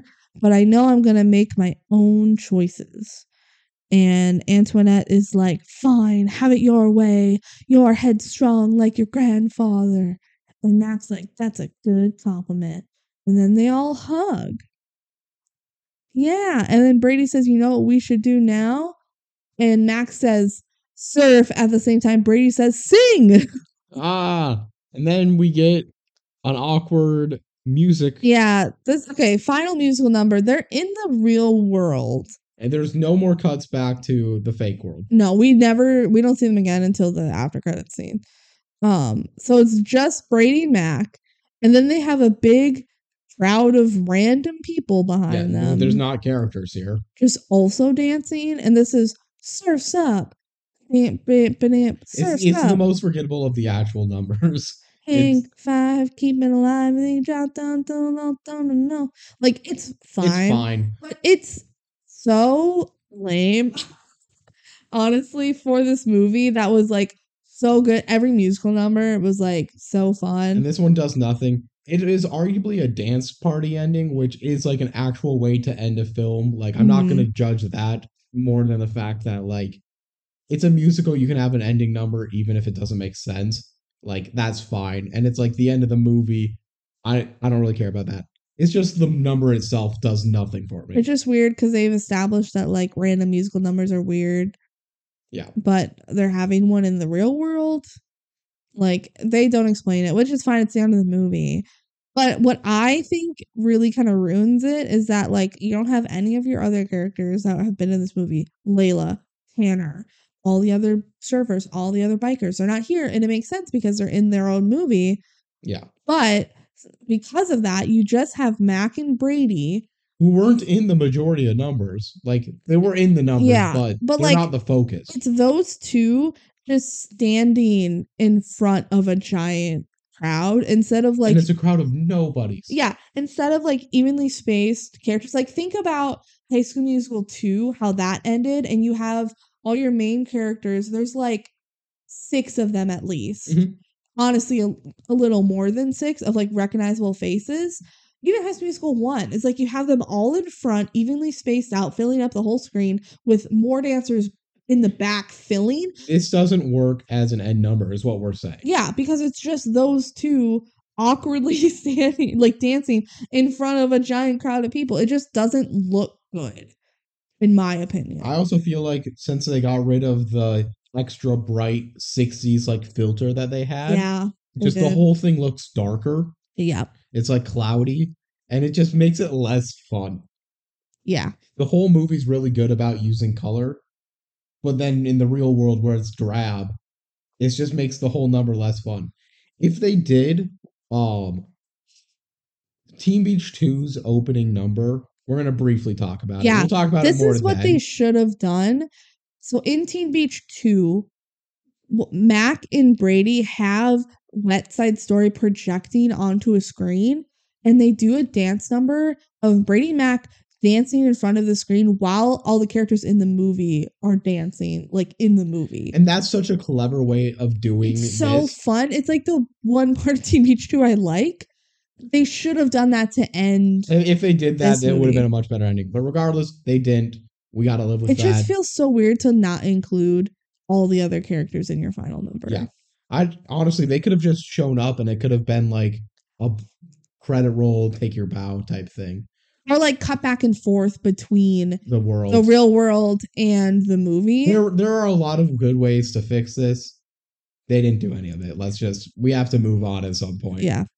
And then Mac goes, I'm Mac in it, to be like, oh my gosh, she gets it now. Yeah, it's not really. Yeah. The end. And then the credits start rolling, and there's bloopers in the credits, which they don't do it that often anymore. It's so fun that they did it for this one. I always like when you do bloopers. I love bloopers. Like High School Musical 2 had bloopers. A lot of DCOMs do, but not a lot. Not a lot. But like probably somewhere between 10 and 30. I think that's too many. I feel like it'd be less than 10. I'm taking the under. We have seen movies do bloopers. What other DCOM? I think Girl vs. Monster did. No, not Girl vs. Monster. No. I think it did. No, it didn't. We don't have a good list ahead of us. We're not going to be able to fact check anything without going through every DCOM and scrolling ahead of the credits, and we're not doing that. Well, the bloopers are fun, and then after the credits, there's an after credit scene. Okay, you ready for this? Mm-hmm. Layla, Tanner, and then like Butchie, C-Cat, whatever. Some of the people from the gangs show up in the real world. They're walking out of the ocean and their hair is wet. And they're all freaking out because they're wet. Yeah. And they're like, whoa, where are we? And then a guy shows up with a phone. He's like, do you guys want to use my phone? And he shows them a picture of Justin Bieber. I don't know why that happened. Is that his phone background? Maybe. It's just some like punk surfer dude. And they're like, what? Because they've never seen a phone before. And they're freaking out. I feel like they're going to drop the phone and it's going to get wet. And then they huddle around it, and that's how it ends. So they're like sequel baiting. They're sequel baiting. And then in the actual sequel, they don't do this plot. They don't do it exactly like that. Like they say, forget about that after credit scene. We're going to do it differently. Which is fine in Yeah. theory. We're not going to talk about Teen Beach 2 right now. We have a lot to say about Teen Beach 2. We're going to wait till the wheel gives us it. Yeah. All right. That's the movie. So that's it. Yeah. What's your thoughts? This movie is so fun. Yeah. Like the real world stuff is whatever, but it's such a small part of the movie that you can look past it easily. Like the core of the movie is when they're inside West Side Story, and it is so much fun. I love musicals. Yeah. They Musicals ham are up great. the cheesiness, they lean into it so that everyone's a part of the joke. And the musical numbers, the choreography, so much fun. Like, I think it's just a blast. I fully agree. I'm just gonna spoil the lead on this. Going into this after watching every single Disney Channel original movie, all like 115 or so of them, this ended up as my second ranked. Yeah, this is your second favorite DCOM. And I think that holds. This is probably like my fourth time watching the film. Because I've seen it a couple times since we first watched the marathon. It was one of the earlier ones we watched. It was pretty early. It was like 20th or so. Yeah. Because we wanted to watch all like the big names and stuff. Yeah. You know? And it was good. What can I say about it other than like it just I keep going back to the line. It gets a smile on my face for an hour straight. There is not much media that happens for. Other pieces of media I'll be more invested in. Other pieces of media I will think more about deeply. But very few things, other than like some of my favorite video games or something, will make me happy for that long of a time without a break. Yeah. And that is worth a lot to me. But it's not number one. Nope, there's another one that's number one. There's another one that's number one. So final Jank House ranking was 8. So it made it top 10. Very high praise. Benji said his is number 2. My personal ranking, I have it at 5. Which is still incredible. High. Everywhere it's top 10. And for us, it's top 5. Like, very, very high praise for Teen Beach movie. We're not going to hate on anything here. No. Because there are good competition up here. We haven't gotten to a lot of the crazy good stuff. We just did Can of Worms, which is great in its own way. Yeah. Just in how absurd it is. Yeah. This is, to me, the best DCOM that's good. Yes. Yeah. I think that's where I'll put it there. One of the few DCOMs that I will unambiguously recommend to people and just say, I really like this movie. It stands on its own. I'm happy I saw it. I never would have saw it if it wasn't for the original marathon. I did watch this before the marathon. I just like one of my cousins randomly, because I was kind of past DCOM. So this came out in 2013. I was 14, not really watching Disney Channel anymore. But I have a cousin who's like a few years younger than me, and she's like, "Oh, that movie was good." And I think the sequel might have been coming out soon or something. And so I'm like, I don't know, I'll watch it. And I watched it, I liked it. And then we watched it as a house, and I was like, yeah, this freaking slaps. Like, it really does. It works well with the crowd, too, where you can all just giggle at the same lines, the same stupidity. Yeah. You gotta just accept that it's not a serious movie. If you're a fan of musicals, I promise you'll like it. Yeah. It does everything well. It's we can keep lauding his praises, but at some point we should get to the wheel. Yeah. So, if you have thoughts on Teen Beach Movie or any other DCOM, email us at dcomduo@gmail.com. If you have thoughts about anything that's not DCOM related, email us at thedcomduo@gmail.com. Yeah.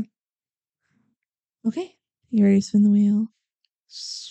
Well, we got to make our predictions. First of all, follow the TikTok. We've been doing TikToks on there.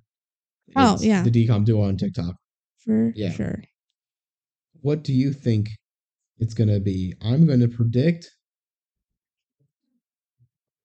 I'm really going to predict Descendants right now. No way. Yeah, we're getting some of the big boys out here. No way. I'm going to predict Cloud 9. Let's go winter now that we've done summer and it actually is winter right now. All right. Roll it. Oh my goodness. Oh my gracious. It is Wendy Wu, Homecoming Warrior. Wendy Wu, Homecoming Warrior. Heck yeah. Brenda's song, it is your time to shine. I mean, when isn't it Brenda's song's time to shine? She's in the most DCOMs. But this is solo, like she's the star. Yeah. This one. And that, you can't say that about the other ones. All right. This is Brenda's song, being a badass bitch. But also just being kind of rude. She fights kung fu though. It's yeah, cool. But also is like mean. I wouldn't vote for her for homecoming queen. What the heck? I would vote for someone nicer. She has to go save the world anyway. She ain't got time to be homecoming queen. Yeah, so let's just let her do that. Homecoming warrior. All right. So if you want to see that, watch the movie, and then we'll be doing a podcast on it in 2 weeks from Christmas. Tune in 2 weeks. Bye-bye. Happy holidays, everyone. Merry New Year. Goodbye. Bye.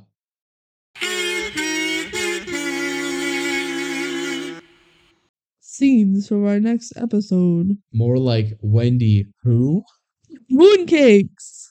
I'm pretty sure they ate mooncakes. You want to lick my fingers? Yeah, lick your Dorito fingers. Yeah. I'm gonna fight my teachers. Yeah. Kung fu, Soccer. But also rich girl energy. Why are there so many homecoming battles in DCOMs?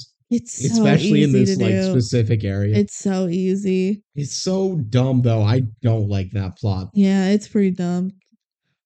More like Wendy Boo.